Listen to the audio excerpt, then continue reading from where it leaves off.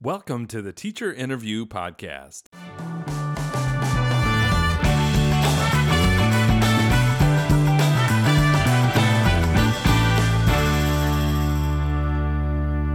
I'm your host, Wes Creasel. I work as Director of Innovation and Instructional Support in Fullerton School District, and every week we sit down and get to know a teacher better. My goal is to learn what drives and guides teachers, especially when venturing into that risky territory of trying something new. Join me. Today we talked to Melanie Reich and Nicole Smith about a lesson we observed in their classroom. They're teachers at Pacific Drive Elementary, and they were using FSD's Empowered Learning Overlays. Here we are. Well, welcome, Melanie and Nicole. Thank you so much for joining us. So we're going to do what's called a 7-minute debrief. And that's because we have 8 minutes before you have to be in staff meeting. So today we visited your class and we saw you doing some of the overlays that we've been working on. So first, I'm going to start with Nicole and then Melanie. And in like 30 to 60 seconds, tell us what the lesson was and what you wanted students to do, and then we'll kind of circle back around with some follow-up questions. So Nicole, go for it. So we are going to start embarking on our Thrively passion journey. Awesome. But before we implemented that in the classroom, I wanted to get students to know what a passion is. And so we opened up with a community circle, and I asked them, which was cool, by the way. Oh, thank you. Love to see that. Is that part of restorative practices going on here? Yes, so we do those every single morning. So we come in, the kids put their homework away, iPads on their desk, everything, and they move their chairs straight into a big giant circle. Cool. And we ask a question every single morning. Sometimes it's related to our day, sometimes it's not. So they're very familiar with it. Mm-hmm. And so we started with, what is something that you really love?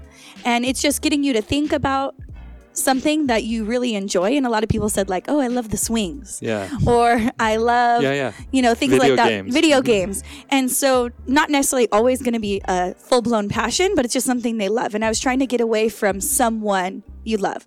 Because when you think about things you love, often kids say, I love my family, which is so true. Yeah. Or things like that. And so I was trying to get away from that and gear them more towards a thing or an idea that you really care about. And then from there, we segued into my passion. We learned the definition of passion, and I kind of explained it. And then we segued into my own passion, which is dance. And I talked about how I was able to practice my passion, live out my passion in college as a dancer, and then have a career. Show some video. Yeah. Yeah, you showed a video of a college competition that you were in. Yes. That was awesome. Yeah, and I think it was a neat way for the kids to have an insight to my passion. Instead of just talking about it, but just being like, here, this is what it was, and I was able to live it out, and I still do today. So that was pretty cool. So we're going to pause you there, and then Melanie, give us the background of what was today's lesson about, and talk us through that in a minute or so. Yes, so our 5th grade class, we tied our overlays into our Wonders curriculum. And so our essential question this week is, what can lead us to rethink an idea? And we read a story related to our essential question. And so the expectation for students is the reading skill is to reread a passage to increase understanding. Got it. As far as the overlay goes, we used our Piagetian programs. Okay. And so Piagetian programs. Yes. I saw kids no, I think you're right. I think I saw kids beam with pride when they're like, oh, Piaget. Yes, we're saying it's French, right? I think Jean Piaget. Someone look that up. Okay. Yeah. Cool. So tell us about that. Yeah. And so students were expected to try to think about what if problems and solutions, which is also their reading strategy for this week. And so they had to come up with alternate problems and then how that could have been a solution, comparing to the story in reference of that. Cool. So now we have kind of snapshots of what these lessons were, and they're both different. So it's going to be cool to kind of circle back around and then say, what was the overlay, and then how did that fit with the lesson? So let's go back to Nicole. So mine directly connected to the overlay because the overlay was called Find Your Passion. Oh, okay. And so this was the first time we've even touched passions in my classroom this year. So it was literally about finding their passion. So they were able to create a poster, a vlog. Some students were able to use the iPad Pro with the sketches and the Apple Pen. We had posters.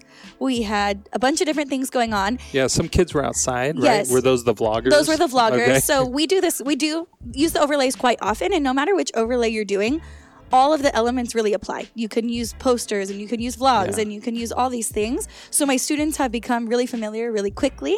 And they often, what I love is that they choose different ones. Yeah. So their expectation was that they could choose a good place for them to sit and work on whichever element they wanted to use. And then if they finish early, which we know happens often in the classroom, they always go and find a new one. So Yeah. if they did a Oh, poster, wow. then they Okay. go do a pic collage. If they Yeah. did sketches, then they're going to go do a vlog. Again, it's the choice is theirs, but it's to discourage rushing through your work, Yeah. to do something else, and to encourage them to really dive deeper into finding their passion or whatever the overlay is related to. So kind of to sum up, one of the main things this provides students is that choice element. Absolutely. Is we kind of all talked about our passions, all our passions. This lesson, unlike most, would be all our passions are different versus Right. like Melanie, like you're focused on reading and we're all, looking at the same text and hopefully coming up with some of the same insights. But then they get to choose how they express that. Absolutely. Okay, Because some cool. students may thrive. I've noticed I have some students that attend speech and they have a more difficult time doing the vlog, but they're like, hey, I'm really good at writing. And then I have students who struggle with writing, but then they go to do a video, like a Flipgrid or a vlog Yeah. or whatever, and then they have no stutter, you can't even, I don't even know how to describe it, but they really thrive. Yeah, they just Yeah. they excel in that Yeah. in that kind of way of performing Yes. what you're teaching. Yeah. Cool. Let's go to Melanie and tell us how the overlay fit with the reading. Yeah, so our overlay fit with the reading because their reading strategy for the week is problem and solution. And so with the Piagetian program's overlay, they had to think about what if situations. So what if this happened instead? What if this happened to Nina, who is the character in the story?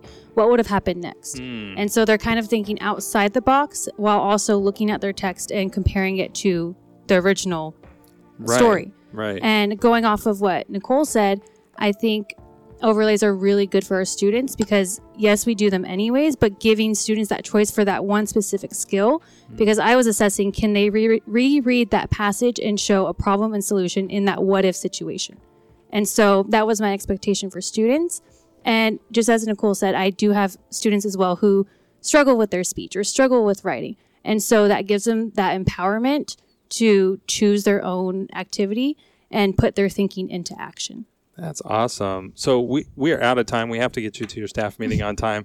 But I just want to say thank you so much, one, for letting us come into your classroom. I think all of us, Susan and Pablo, we were engaged by seeing the students so engaged. And that's cool. We're putting together a little video to show other people across the district what overlays are and what they look like. So thank you for being so hospitable, and you can thank your students for us because that was a cool Thank you. experience. They had Yeah. so much fun. That's cool. When they left, they're all like, we're going to be superstars. Yeah. But yes, thank you for coming in. It was tons of fun. All right. Thank you. This has been the Teacher Interview Podcast. Thank you for joining us.